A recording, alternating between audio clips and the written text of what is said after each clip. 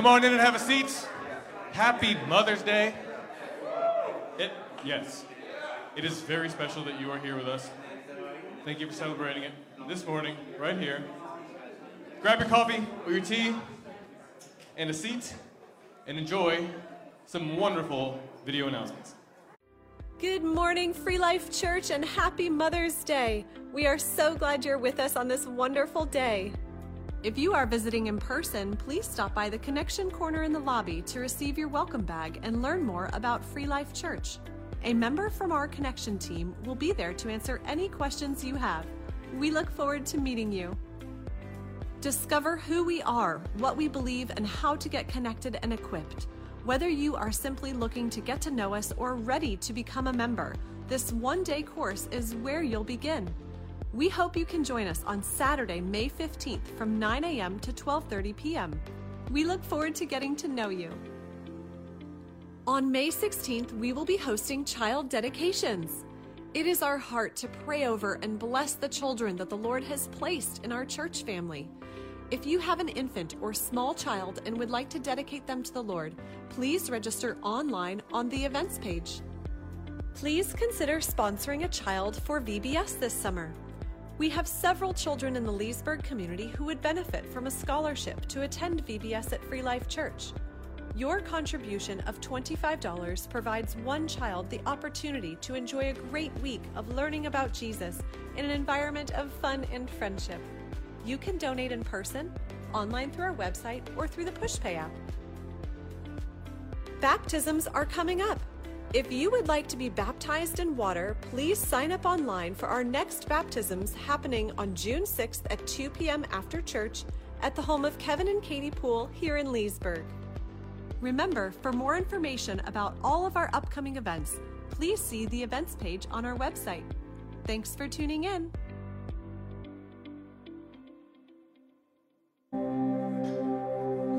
We have some special things to get to today, so we're going to jump right into it. But first, mothers, you did pass a table on your way in the foyer that has a bunch of Mother's Day things. You might have seen the phrase, "Please take one." We will be disappointed if anything is left on that table. Please don't pass it and think, "Oh, I'm not going to take it because then there won't be enough for somebody else." Don't worry about that. We have plenty for everyone. Please grab one. Please be selfish. Grab one for someone who's not here. We want that empty by the time we're gone. Now let's stand, and I'll pray as we get into worship.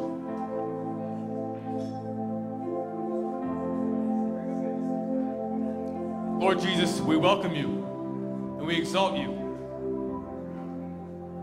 We thank you for the mothers in our midst and the mothers-to-be. You honor them. We honor them with you. Lord Jesus, we honor your sacrifice, your humility, your obedience, and your love that is so good that it seems too good to be true. And that's the only way things can work for us. We lay our agenda and our thoughts before you.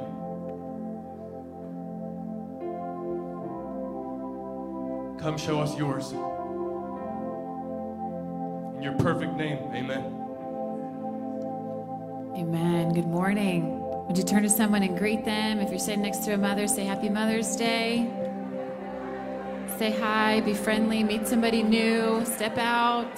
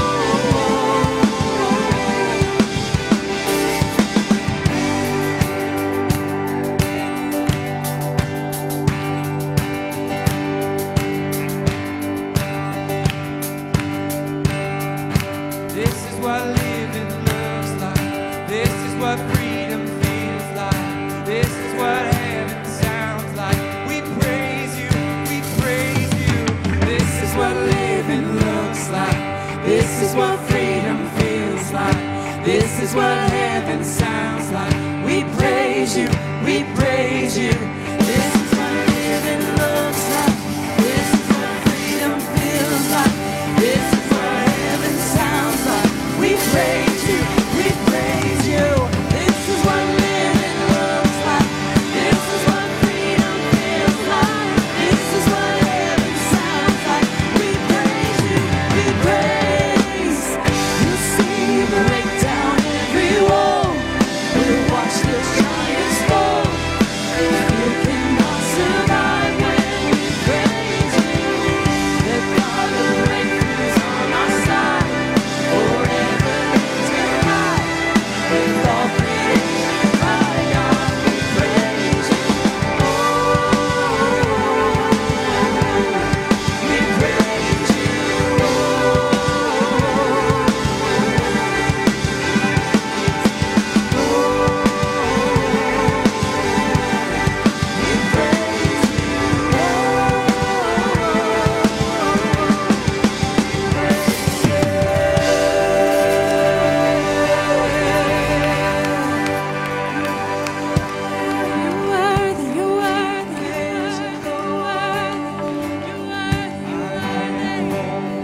My praise, gotta let it out. I can't hold back my praise.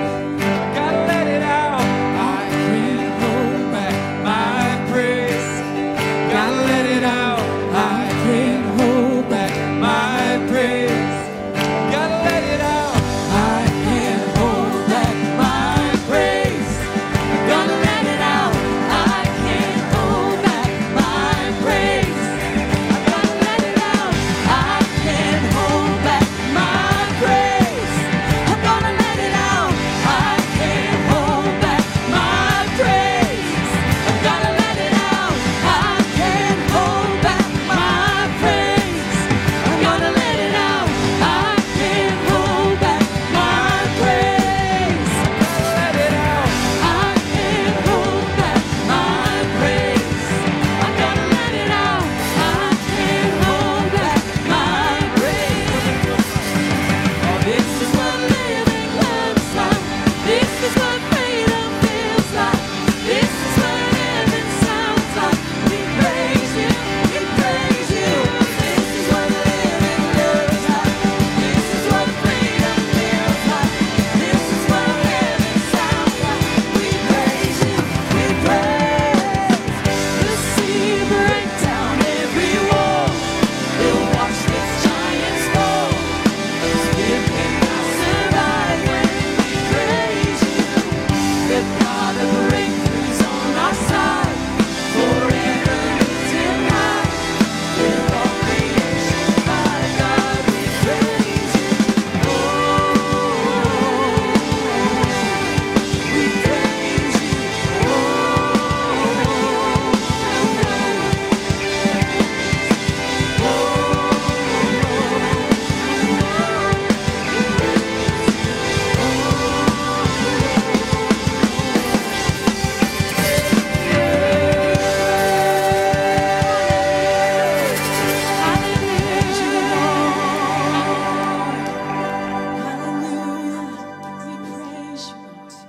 We praise you, Lord.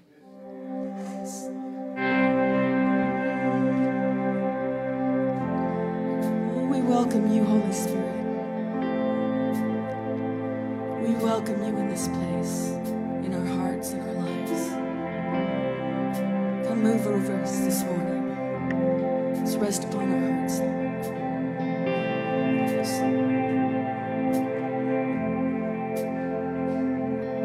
As the Spirit was moving over the water, Spirit, come move over us. Come rest on us. Come rest on us. As the Spirit was moving over the water, Spirit, come move over us. Come rest on us. Come rest on us. Come down. Spirit, when you move, you make my heart pound. When you fill the room, you're here and I know you are moving. I'm here and I know you will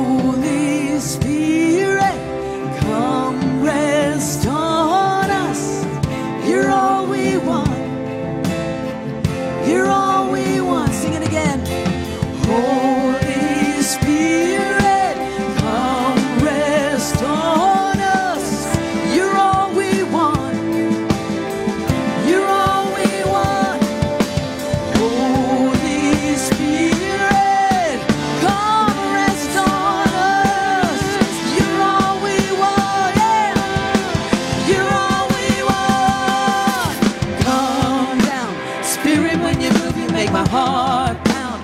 When you fill this room, you're here and I know you are moving. I'm here and I know you will fill me. Come down, Spirit, when you move, you make my heart pound. When you fill this room, you're here and I know you are moving. I'm here and I know you will fill me.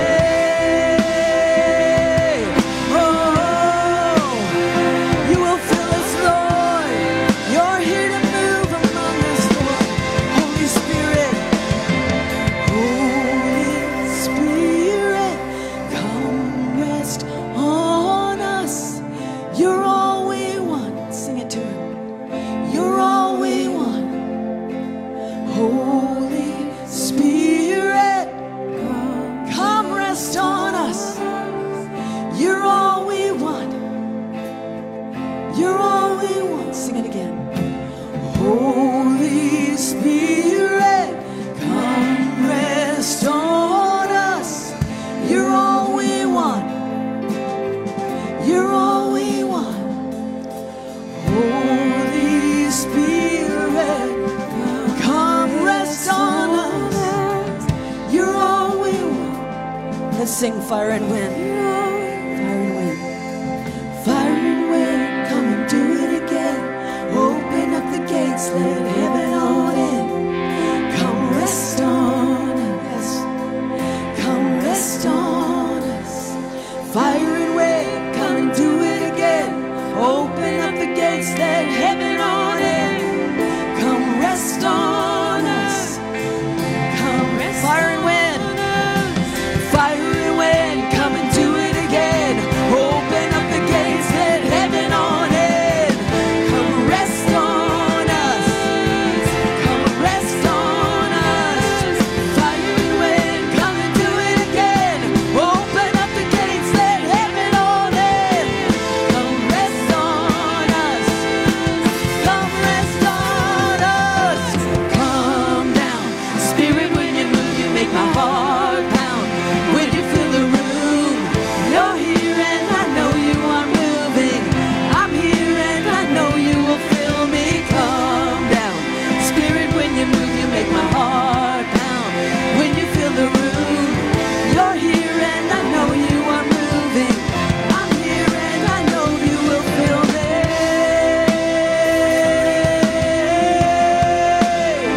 Oh, fall afresh on us, Lord. We need a fresh infilling of your Spirit, Holy Spirit. Holy Spirit, come rest. Yeah, sing it to Him. You're all we want. You're all we want. Holy Spirit, come rest on us. You're all we want. You're all we want. Yes, Jesus. I need you. I need you.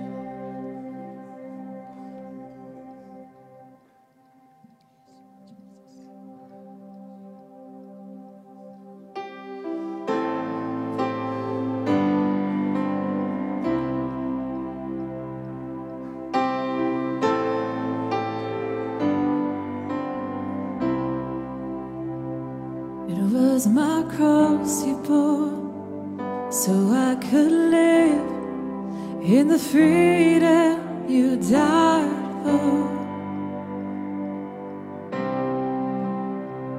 And now my life is yours, and I will sing of your goodness forevermore. Worthy is your name, Jesus.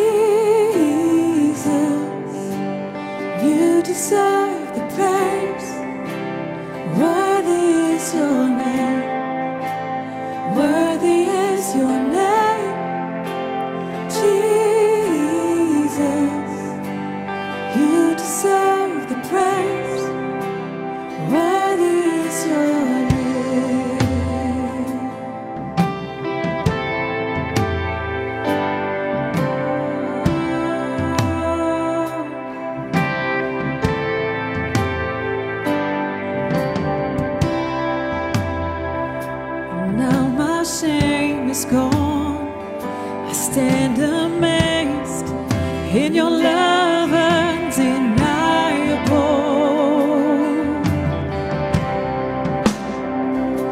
grace goes on, and I will sing of your goodness forevermore.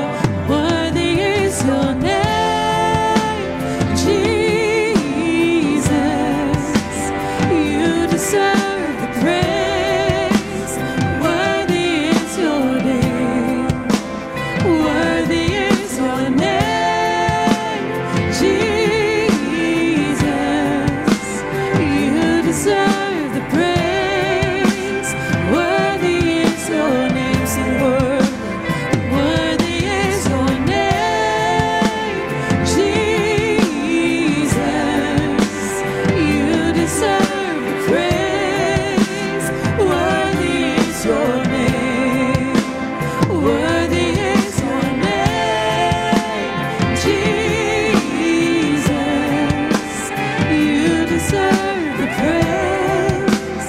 Worthy is your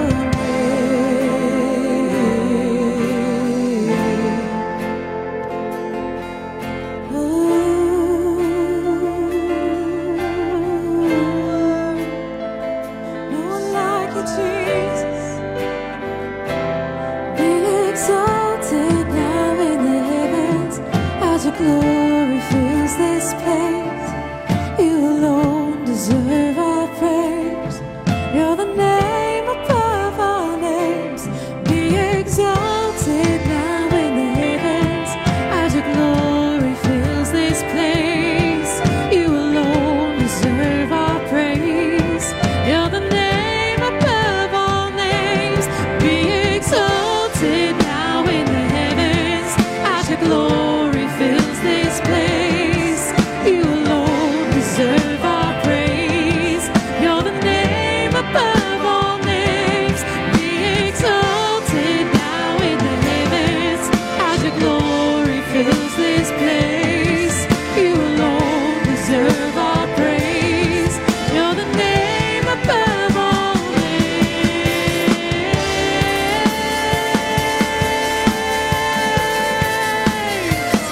Oh, Jesus, Jesus, Jesus, name above all names. King of kings, Lord of lords, Jesus, sing worthy, worthy is your name, Jesus. You deserve the praise. Worthy is your name. Worthy is your name, Jesus. You deserve the praise. Worthy is your name. Worthy is your name, Jesus. You deserve the praise. Worthy is your name. Worthy is your name, Jesus. You deserve the praise. Worthy is your name. Sing worthy. Worthy is your name, Jesus. You deserve the praise. Worthy is your Yeah, tell him this morning, sing it out. Worthy is your name, Jesus. You deserve all the praise. Worthy is your name. Oh, Jesus, you are the God. In every season, you are worthy of my praise. Ooh, Jesus, just tell him you're worthy of all of my worship. In the good and the bad, you're worthy. Oh, and you never change. Oh, I will adore you. I will magnify the name of Jesus. Holy, holy, holy, holy is that name. 'Cause worthy is your name,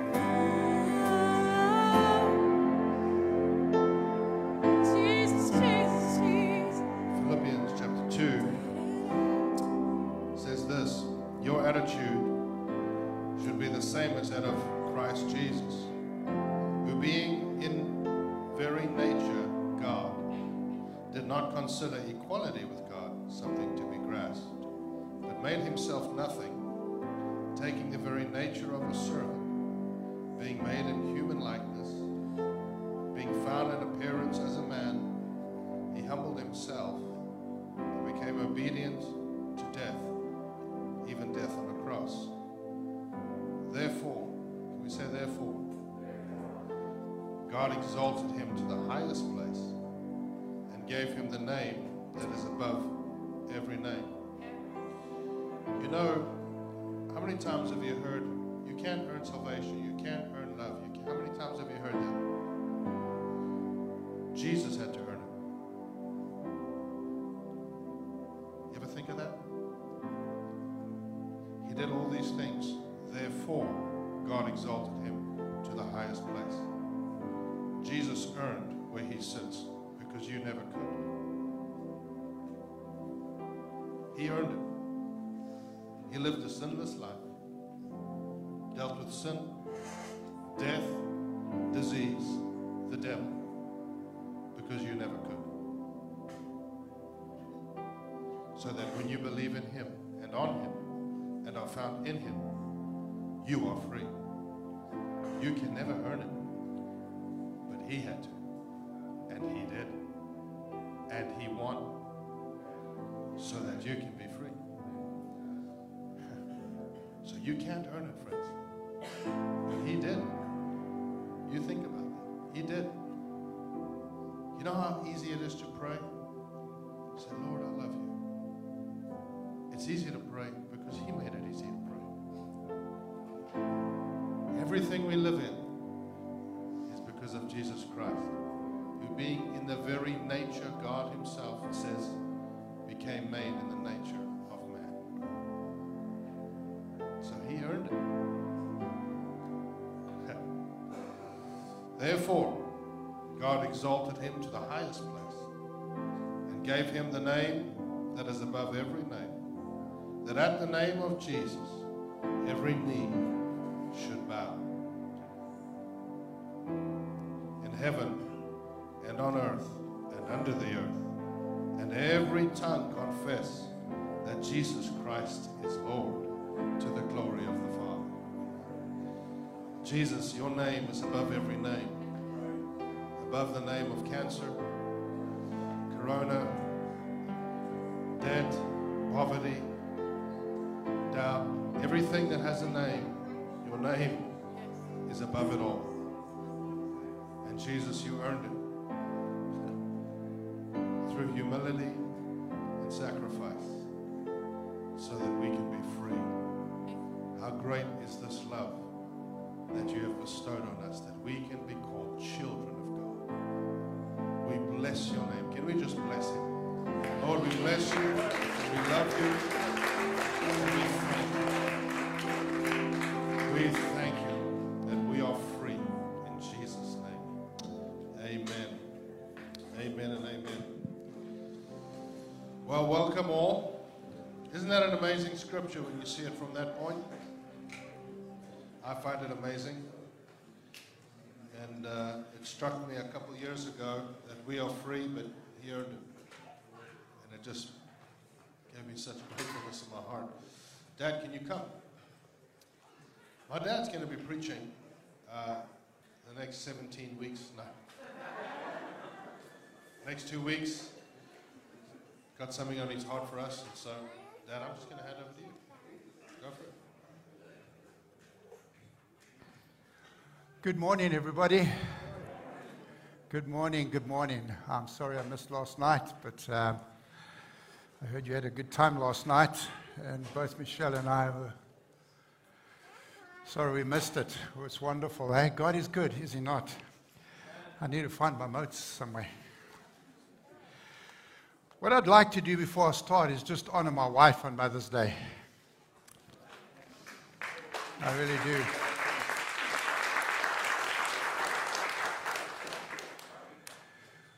Probably 14, 15 times she uprooted her home with our children and moved, all for the sake of God's call in our lives.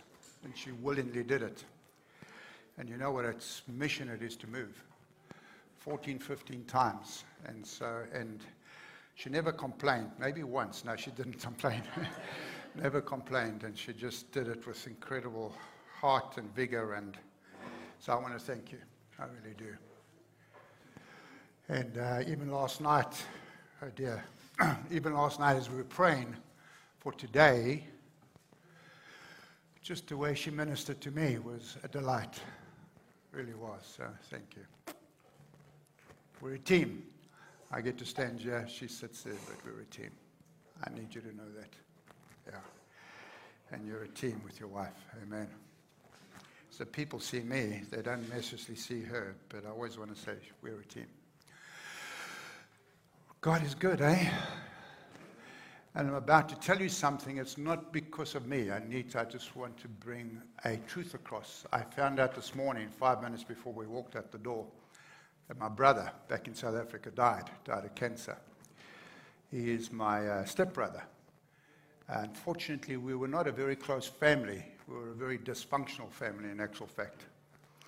And the more I think back on it, I think how grateful I am that God revealed himself to me. And unfortunately, I don't know if that ever happened to Dougie. I trust it did. That was the first thing I said, Lord, I trust you revealed yourself to him. But why I'm telling you is because he had a son and things were very dysfunctional. And him and his son didn't get on. And in actual fact, when my stepbrother got divorced, the son went and lived with the mom and they moved to another country. And he just didn't want anything to do with his dad. And as I was telling Michelle about this morning, first thing she said, it's amazing, and the cycle continues. The cycle continues, because he didn't get on, Dougie didn't get on with his dad, his biological father. And the devil just caused the cycle to continue. My encouragement to you people, don't allow the cycle to continue. Do all you can in your power to put right. Please, I encourage you. Because just the enemy gets the glory in a sense, because the cycle just continues. Now this poor young man, wherever he lives, is going to live with a lot of guilt and shame. And the cycle continues. And I praise God that he rescued me and he stopped that cycling continue. And if you're a first-generation Christian, you must know the cycle stopped with you. It stopped with you. It really did. It really did. It stopped. The cycle ended. It's finished. It is done for your generations to come. We are very blessed and very fortunate that our whole family now walks with the Lord, plus our cousins. And we one day sat down and tried to work it out from the time that God revealed himself to myself and Michelle. I think we've had 32 family members get saved as a result. Because the cycle changes. The cycle changes for generations to come. Even though we might go through ups and downs, the cycle changes to the glory of God. Amen. The devil has lost. Hallelujah.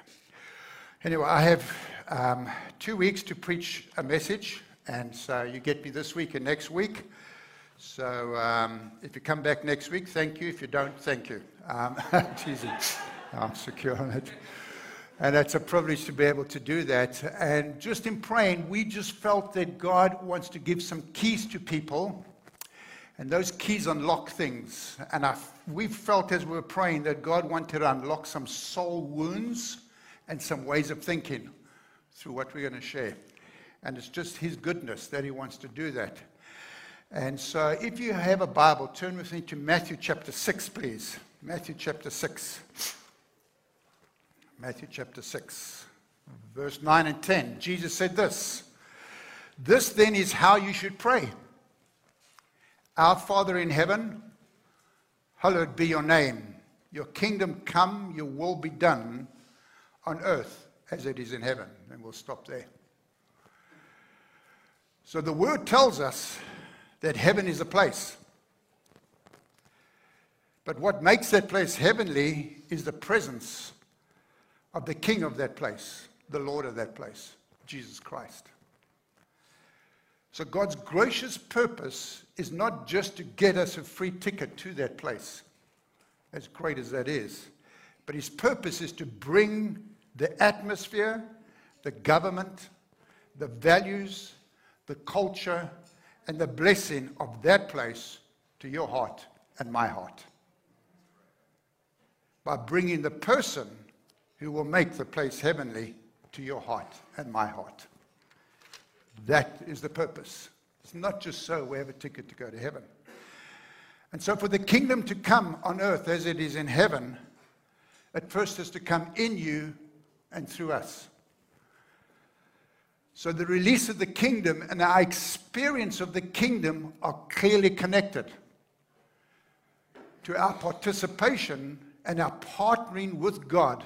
The very fact that we're told to pray, let your kingdom come, and the very fact we're told to pray, seek the kingdom, means that kingdom activity is not automatic, but requires our participation. It's not automatic. Allowing God to create and cultivate a kingdom culture in us and through us, and not allowing the culture that we live in to hinder that. Why? Because when people look at his people, they want to say, I want what you have. That's the whole heart of God. I want what you have. And so when God rescues us, he begins to do a change within us, so the worldly culture begins to lose its grip on us. And the church culture, there's a culture in church that is not necessarily Christian, needs to lose its grip on us. The American culture needs to lose its grip on us. The South African culture needs to lose its grip on us. The Brazilian culture needs to lose its grip on us. The Mexican culture, whatever culture it is, not necessarily that they're bad, but kingdom culture trumps all. And the kingdom culture is different to all those cultures.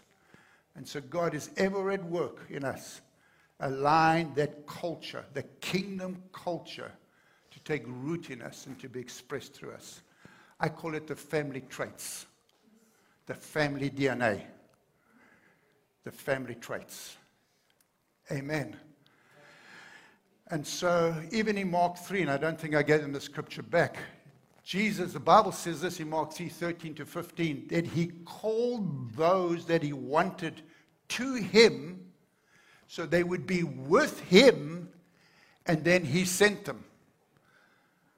And that's always the process. He calls us to him so we can be with him, so change can take place, so he can send us to preach the kingdom. Amen. Acts 1:8. You'll receive the Holy Spirit and power will come upon you and you'll be my witnesses. Not you will witness for me. You just, by the way you live, you'll be a witness for me. You don't have to do anything. Just be. That's the whole of Acts 1:8. Just be, because the Holy Spirit will do it in and through you. And so I believe for this to continue to work in us and through us, we need some credible understanding, insight, and revelation on the four calls of God that he puts on our life. And that's what I want to talk on, the four calls of God. We're going to do 2 this Sunday and 2 next Sunday. And the way this, I brought these with me, hallelujah, this time, all right. The way this actual understanding came to me, I'll never forget it, was in May of 1996, like a million years ago, but anyway. I was pacing up and down in a particular room because it was a Friday morning, I'll never forget it, and I had to preach on Sunday, and preachers will know Sunday's coming, Sunday's coming.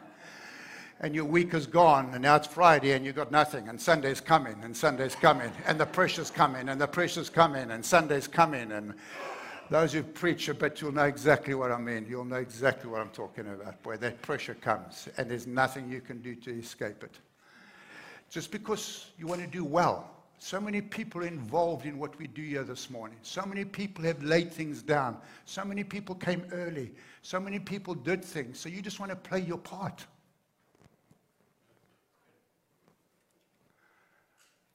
Amen. And so I was pacing up and down, and I'm saying, God, I've got nothing. I need something. I need something.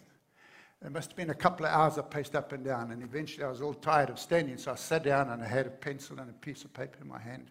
And as I sat down, I felt God say, I've called you to salvation, I've called you to sonship, I've called you to service, and I've called you to sacrifice.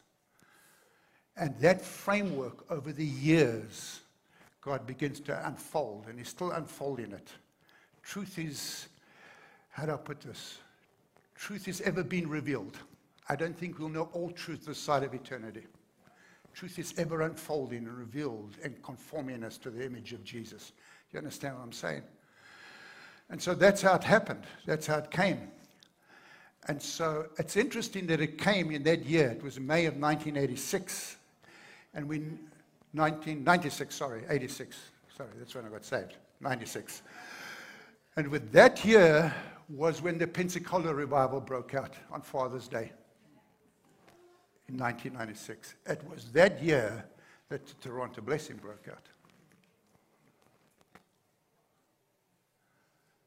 And I was chatting to a couple of people this week, and I feel those two are significant things in what God is still wanting to do today. One was at one end of the continent, and the other one was at the other end of the continent. It's very interesting. And it was the same Holy Spirit. God understand it. The same God, but expressing different things and different truths in different areas. And we had the privilege, Michelle and I, to go to Pensacola. We were still living in South Africa a number of times. We made the journey. And the holiness and the reverence of God in that place, as you walked in, struck you. Absolutely struck you. And it's something God's going to begin to do afresh and anew. And we never had the fortunate blessing of going up to Toronto. But we've heard all that came out of that. And that was the Father blessing His children. It really was. It was the Father heart of God saying, let me refresh my children. And those two trees need to be held in tension.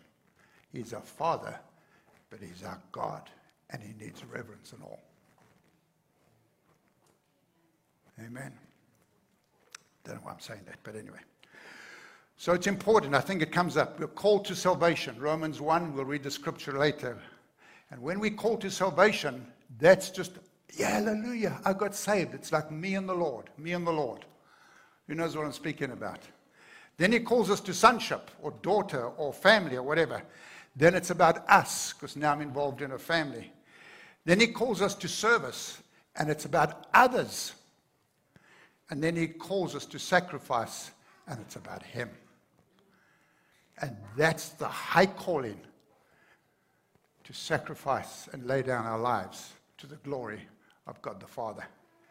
And it's important that He calls us, He draws us. It's nothing we can earn, as Clayton said, or we can make happen. He draws us. He calls us to this. And it's not He calls us to salvation and gets it all complete and calls us to sonship. No, it's like He calls us, and this truth gets put in our hearts as it gets unfolded, as He's unfolding this truth and this truth and this truth at the same time. Do you understand what I'm saying? But this is getting deeper and deeper and deeper and deeper. And He calls. He calls. You've got to understand, He calls. That word He calls, He stirs, He draws. Something arises within us. But Jesus said, if I'm lifted up, I will draw all men to me. Jesus said, unless the Father stirs you, draws you, you cannot come to me. So it's a work of God. It's a work by the Holy Spirit.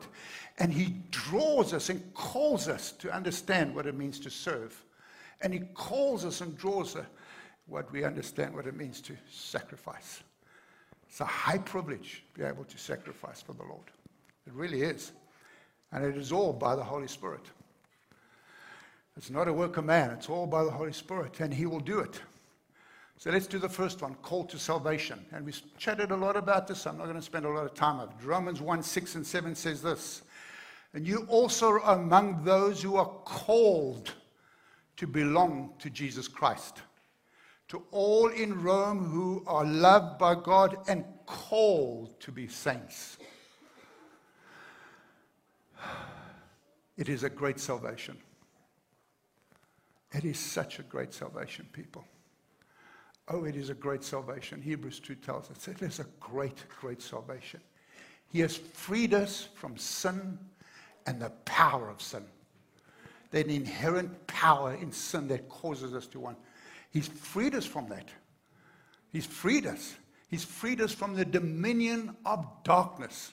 Freed us. He's freed us from our blindness. We were not able to see certain things and understand certain things. It's like the blinkers came off. I'll never forget the day I got saved. Never forget it, because it was so profound for me. After my emotions calmed down, you've heard me share this. At the age of 33, after I got my emotions back together, after my nose had run for so many hours and caused puddles, whatever, and I looked at Michelle and I said, you know, Michelle, you look the same, but you look different. It's like blinkers came off me. I looked outside, I said, everything looks the same, but it's different. It's just different. There's sharpness, there's clearness, there's color. I had no understanding of what had happened, none whatsoever. God began to unfold that in the years to come, and still is busy doing that. He's freed us. Blindness went. He freed me from an empty, futile life. It was empty. I was doing things, but there was no depth to it. I loved my wife. I loved my kids. And you don't understand that until He reveals that to you. The depth and the treasure in Jesus Christ. He took me from death to life, because I was dead in my sins and transgressions. And He brought me into a new life. He brought me into freedom. He brought me into an inheritance. He brought me into destiny. He brought me into citizenship. He brought me into a family. That's what salvation does. It is a great, great, great salvation. It's when God comes and breathes who He is into you and me. So He does it. He comes and literally breathes Himself into you and me. And Jesus takes up residence inside. Hallelujah. Colossians chapter 1. Can we go there? I think that scripture is going to come up on the back. Can't remember what scriptures I gave these people at the back. But I know they are sharp and good at it. So, Colossians 1. I love this scripture. It's one of my favorites. Verse 12. It says this. Giving thanks to the Father who has qualified you. Folk, read that. Giving thanks to the Father who has qualified you. Who qualified you? The Father. To share in the inheritance of the saints in the kingdom of light. For He has rescued us from the dominion of darkness. Rescued us from His dominion and brought us into the kingdom of the Son He loves, in whom we have redemption to forgive. It's a violent transaction that took place in the Spirit. It's a violent transaction. You've got to understand that. He said, come, I put my hand on you. I'm rescuing you from darkness. I'm rescuing you from the clutches of the devil. He is mine, He's saying to the devil. He is mine. Amen. It is. It's a great salvation. It truly is a great salvation. So we won't say any more on that, because I want to focus on this one. He's called us to sonship. Or another word for that is sanctification. But I like the word sonship, because it's about family. 1 John 3:1. Clayton actually quoted the scripture. Can you believe it? How great is the love the Father has lavished on us, that we should be called the children of God. That we should be called the children of God. And understanding through revelation, can only come through revelation, an understanding of this and learning to live from this place is so vital. So when God calls us to serve and to sacrifice, the heart from which we do it is secure.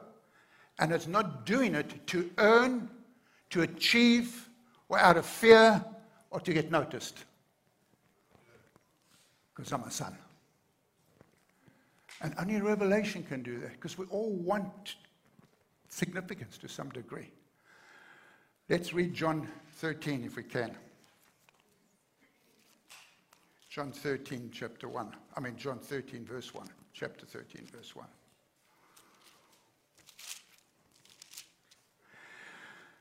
It was just before the Passover feast. Jesus knew that the time had come for him to leave this world and go to the Father. Having loved his own who were in the world, he now showed them the full extent of his love. The evening meal was being served, and the devil had already prompted Judas Iscariot, son of Simeon, to betray Jesus. Jesus knew that the Father had put all things under his power, and that he had come from God and was returning to God. So he got up from the meal, took off his outer clothing, and wrapped a towel around his waist. After that, he poured water into a basin and began to wash his disciples' feet, drying them with a towel that was wrapped around him. Because he was so secure in who he was in the Father. Think about this, people. I want you to think about this. God, in the form of Jesus, came and knelt at your feet.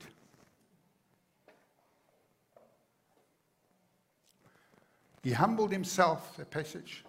Not only did that, but he came and bowed before you at your feet and washed them. God.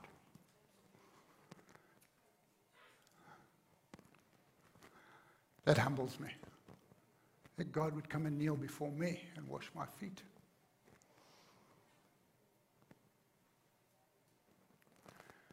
But he was so secure, that's why he did it.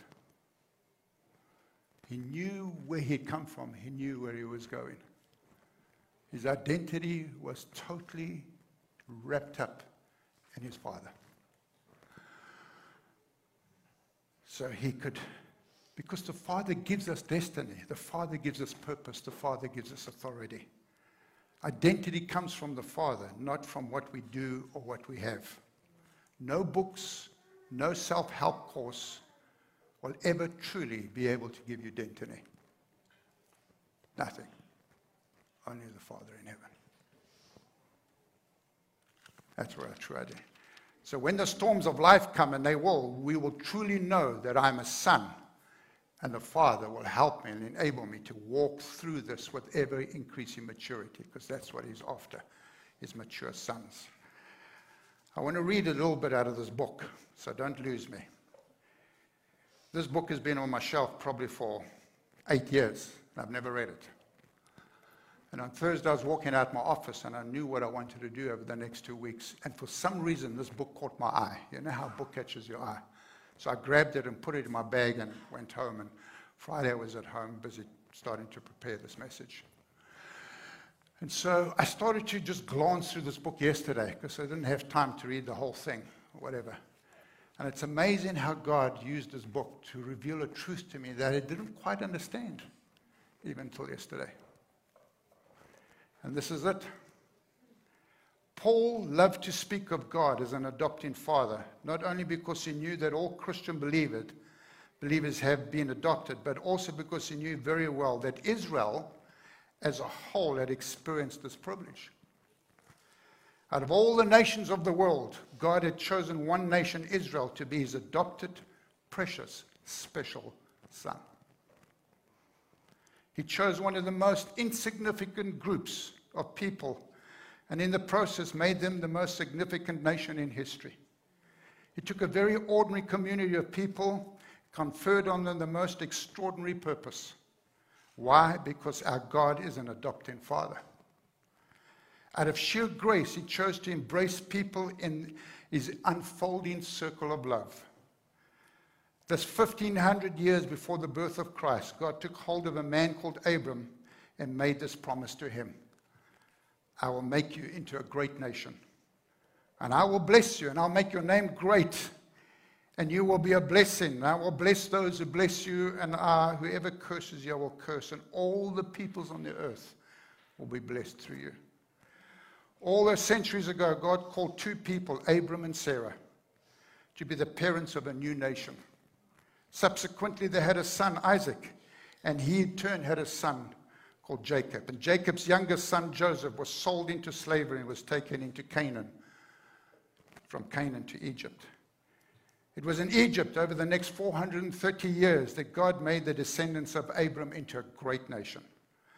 After Joseph died, the Israelites multiplied so much that the land of Egypt was filled with them. A new Pharaoh who had not known Joseph came to power and became alarmed at the number of Israelites in his kingdom. The Egyptians therefore turned them into slaves and worked them ruthlessly. They made their lives bitter and hard labor. However, the Lord raised up a man called Moses, born of Levite parents, but adopted as a baby. Having been placed in a papyrus basket and left on the waters of the Nile, Moses was discovered by Pharaoh's daughter, who adopted him into her family. The narrator of the book of Exodus tells us he became her son, and he quotes the scripture. When Moses grew up, he pleaded with Pharaoh to let the Israelites leave. God sent 10 plagues upon the Egyptians before the Israelites were permitted to leave. When permission was eventually granted, the Exodus occurred, and the Israelites began their journey to Canaan, the promised land. The nation of Israel was really formed at the Exodus. It was only when the Israelites came out from under the oppression of the Egyptians that they became a separate people. It is only when they were given the commandments at Mount Sinai that they received the divine instructions that would enable them to develop their own distinctive identity as a nation.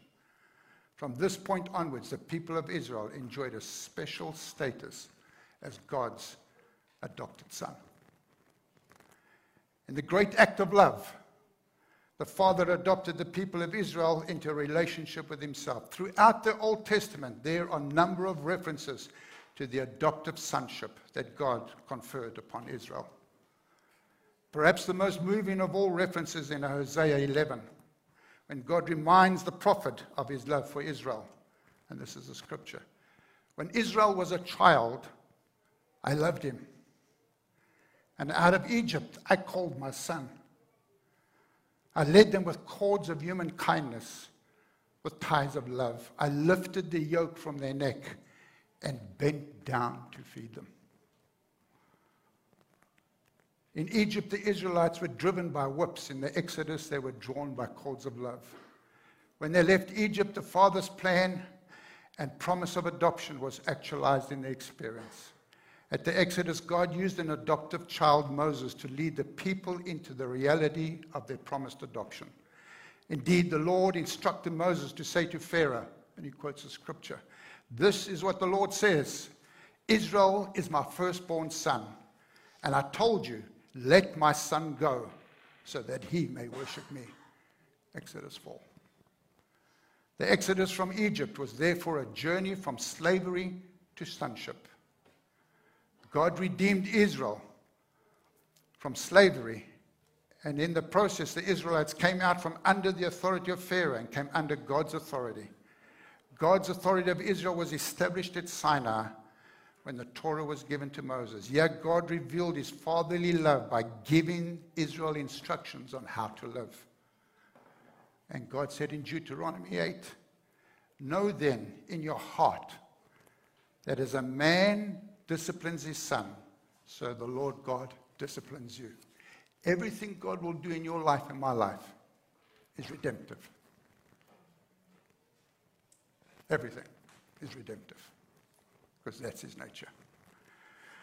From the moment on, Israel became the heir of what the Father had promised Abram. A few more paragraphs.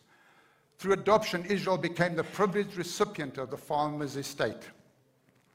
Having received such a privilege, you would think that Israel would live in a state of constant appreciation. Unfortunately, that is not the case. On the one hand, it is true that God chose the people of Israel and loved them as a father. And on the other hand, Israel did not always choose to live in obedience to God. and frequently rebelled against him. The beautiful passage from Isaiah 11 that I've already quoted portrays this awful tragedy in the words later on. When Israel was a child, I loved him. And out of Egypt I called my son, but the more I called Israel, the further they went from me. They sacrificed to the bowls and they burnt incense to the images. But God had adopted Israel as a son. Israel rejected them and rebelled. Instead of worshiping their heavenly Father, the Israelites turned to foreign idols. In the process, they pierced the Father's heart with undeserved rejection. What was the consequence of Israel's rebellion? The principal result was Israel experienced the exact opposite of the Exodus. At the Exodus, they were led out of slavery into sonship. When Israel rebelled, they were led from sonship back into slavery. Thus, at the Exodus, Israel was led from the experience of slavery into experience of sonship, and at the exile, Israel was led from the experience of sonship back into slavery. Though the Father never stopped loving them, Israel as his adopted son, the exiled people of Israel lost the privilege of sonship. They didn't lose the sonship, they lost the privilege of sonship. That's what they lost. And then we know that they came back through the exile, through Zerubbabel, I can't pronounce his name, and Ezra and Nehemiah. But again, over years, they turned their back on him. And therefore, God sent his one and only Son to achieve what Israel had not achieved.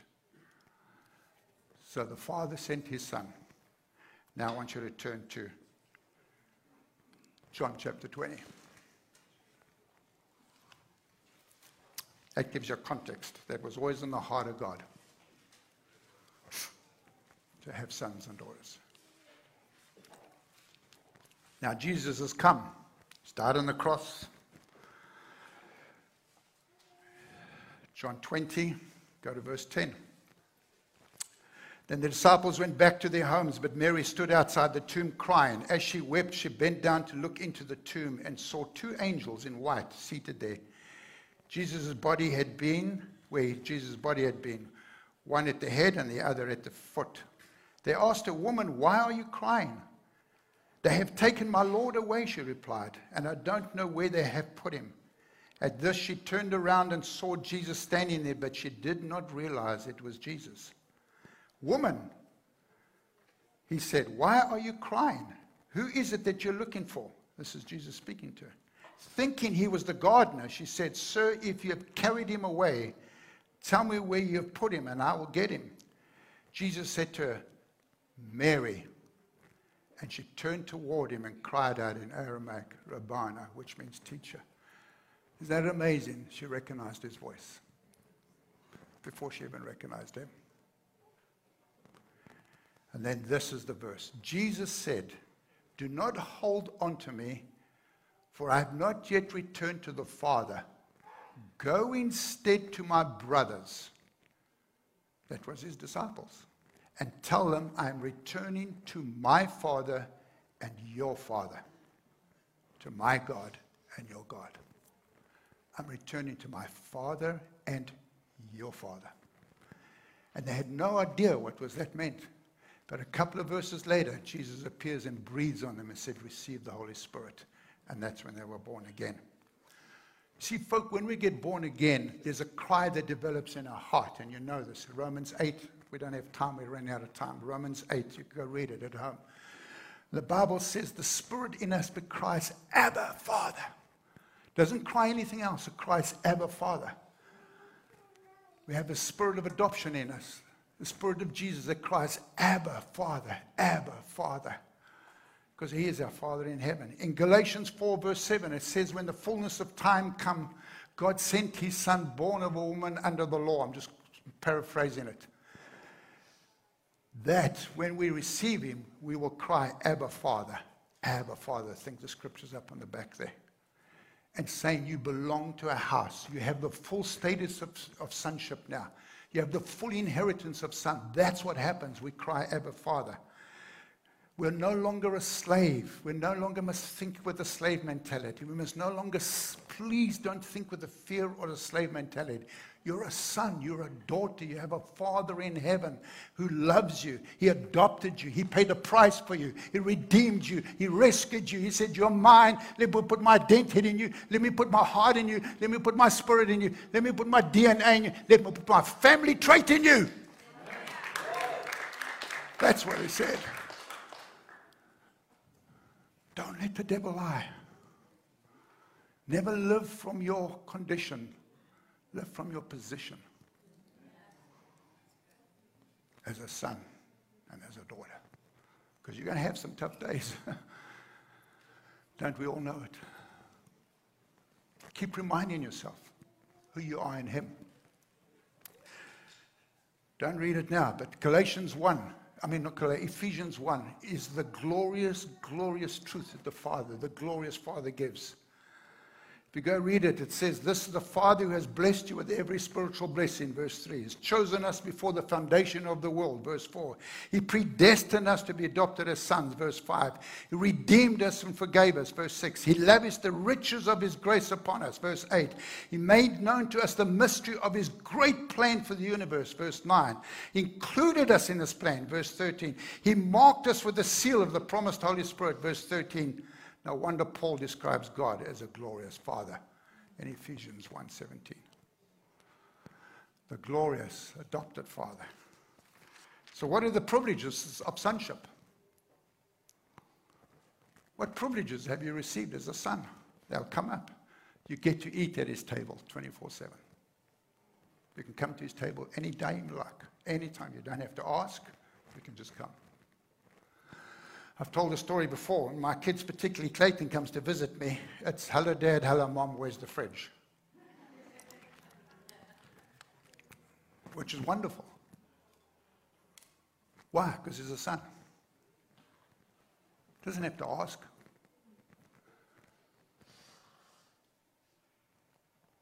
He's a son. You're privileged to eat from his table. And you know what? His table's always full.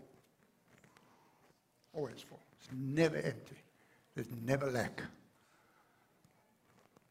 Number 2, you get your inheritance back. You get revelation back.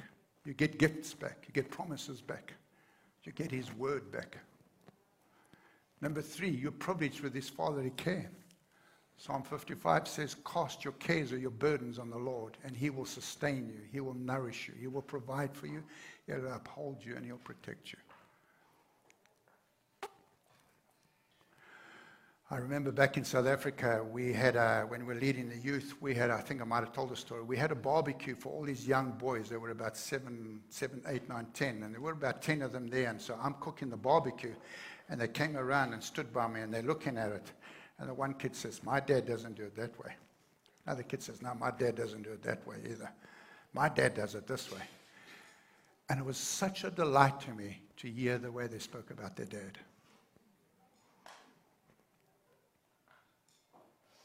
My dad will take care of it.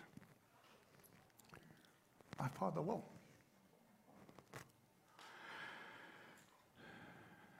We have the privilege of his voice, and that is a big deal. We have the privilege of his voice. We have the privilege of his fatherly discipline. And why does he discipline? So that we can walk in a harvest of righteousness. So that we can mature as sons and daughters. We have the privilege that we get a gift from the Father, and it's a gift of the Holy Spirit, because that's what the Bible says. Our Father will send you a gift. The gift of the Holy Spirit to be with you forever. Those are the privileges you get as a son. There are 3 recorded times in Scripture where the Father audibly spoke. And not only Jesus heard it, others heard it. First time is in Luke chapter 3. And it says, this is my son in whom I am well pleased. Just incredible affirmation. Second time was in Luke 9, where he says, this is my son who I'm well pleased. Listen to him. Third time in John 12, he said, this is my son whom I'm well pleased, whom I will glorify. Notice the progression. I'm pleased, listen, glorify. That's the progression that the Father wants to take his sons and daughters.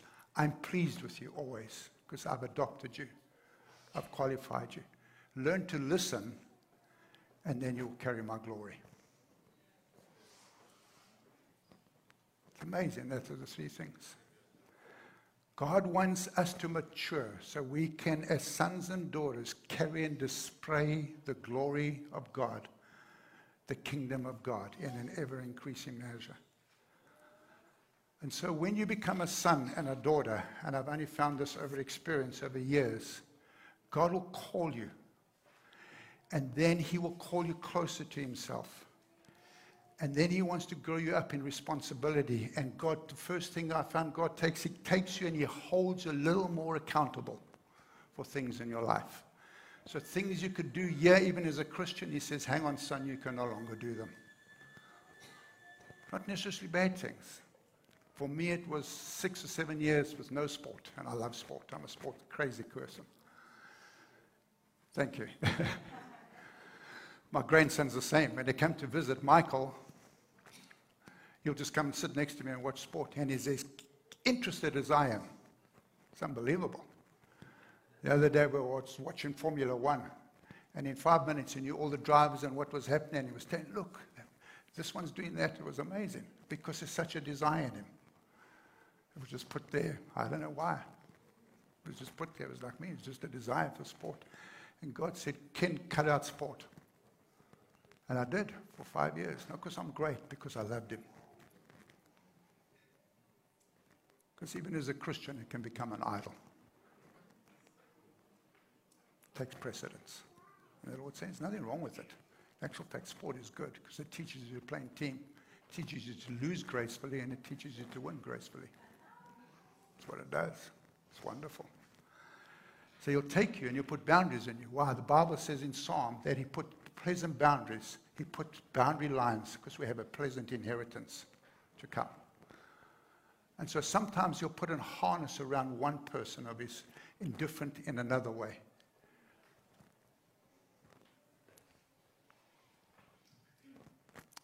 He'll hold you a little more accountable. He'll hold you a little closer. And God takes you and trains you to ignore the applause and the voice of the world. It takes a while. He takes you and trains you to ignore the appetites of the world. And it takes a while. Trust me. That's still taking a while. Where the applause of the world is no longer a hook in your heart. You just want the applause from heaven more than anything else.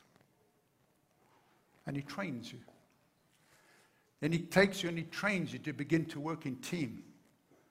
Because we are a body and we need each other.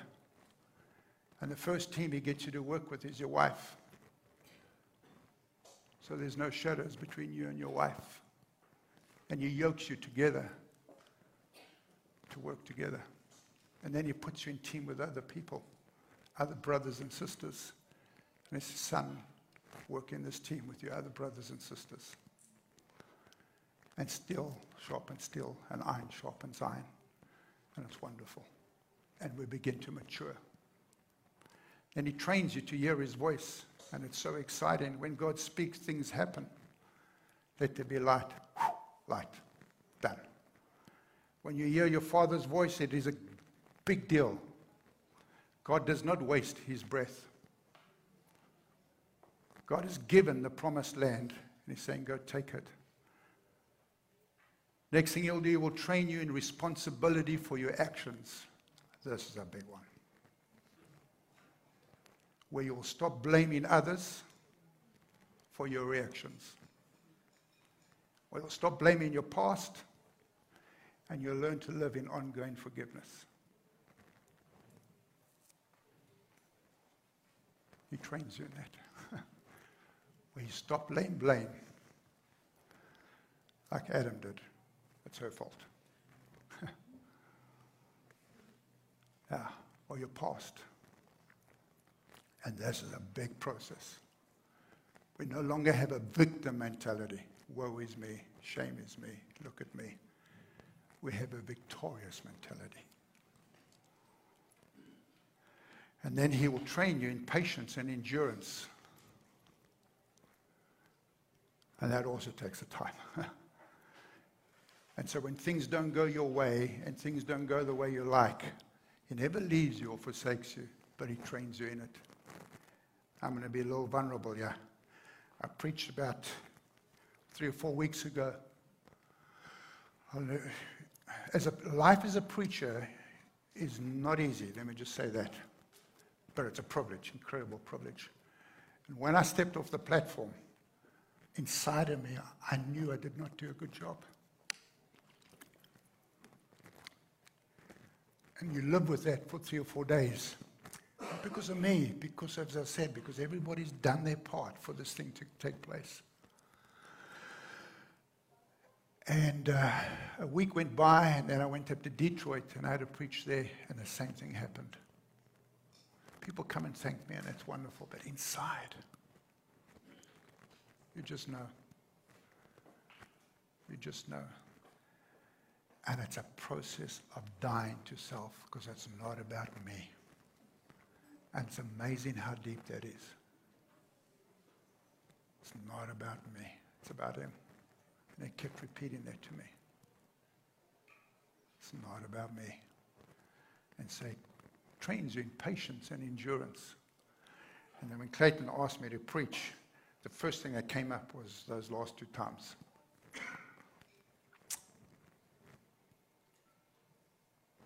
Who knows what I'm talking about? Thank you. He's put up his hand very high. Yeah. Yeah.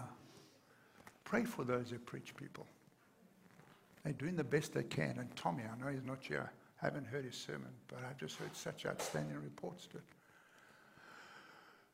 And that is a lifestyle that he's preaching from.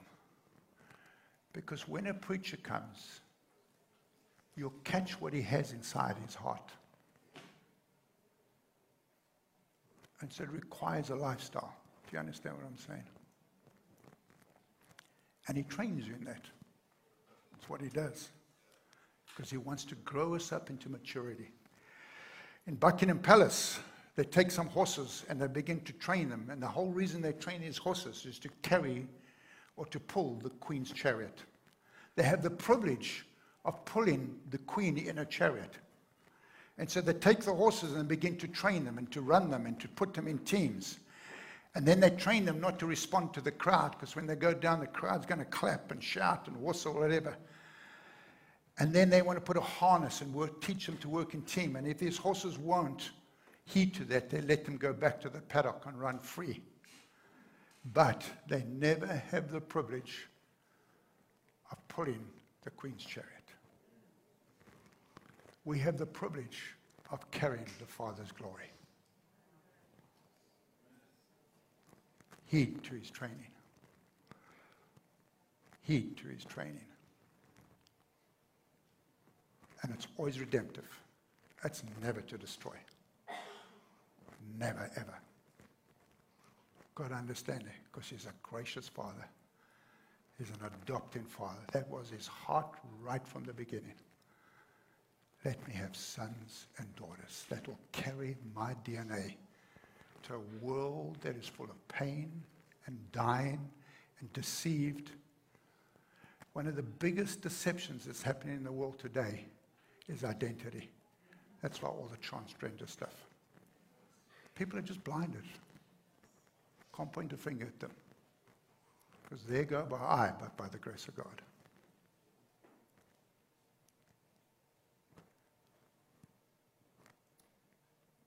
It's a great salvation, and it's an incredible privilege to be called a son or a daughter.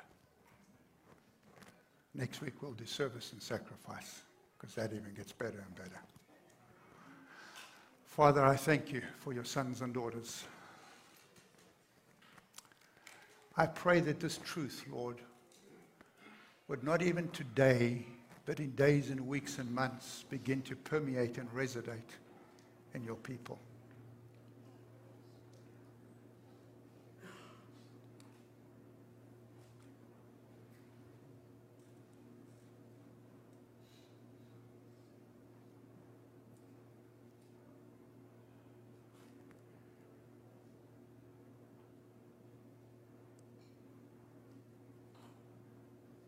Thank you.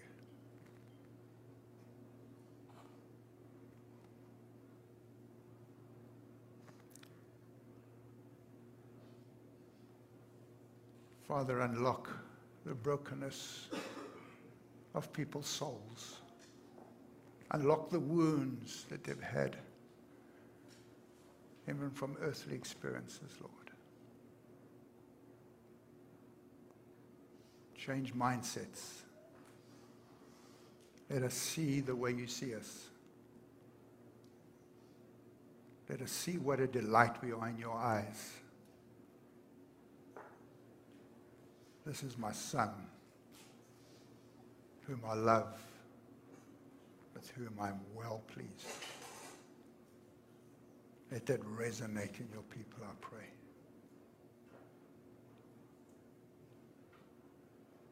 Thank you, Lord. Train us, mature us. Let us carry what you've called us to carry to your glory and honor, Lord. What a privilege, privilege, privilege. We thank you. You've rescued and redeemed us and conferred sonship on us. In Jesus' name we pray. Amen. Clayton.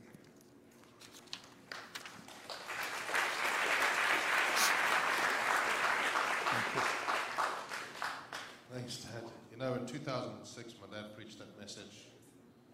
He was living here, but he came back to South Africa when I was in ministry, and he preached that message. And just, honestly, I say, even though I was my earthly father, it just changed my whole world. And he took a week to do it, like every day, so it was really in depth. And it just changed my whole world. And I'll never forget, he said this: God desires all men to be saved. The Bible says that. So say there's 100 people, he'll call all 100. Hey, come to be saved, come to be redeemed. 80 respond. Out of those 80, he calls all 80. Come understand what it is to live as a son, to think as a son, to live with an inheritance as a son, to operate as a son. Come and 60 respond. Then he calls all of those 60. Hey, come and understand what it is to serve other people. 20 respond. Calls all of those 20, come and lay your life down for me. 2 or 3 respond. His desire was for all 100. But he will never force it. But he will also never stop calling. He will call again, and again, and again, and again. It's not like a window that we miss. Yeah? That's human minds. He will call again and again. It is Mother's Day, so I want to say Happy Mother's Day to my mother, who I love.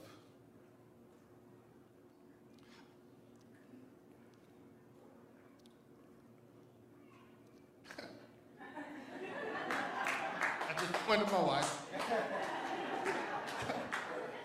and her and to my wife. And to all those who have mothered me over the years, Marie being one of them,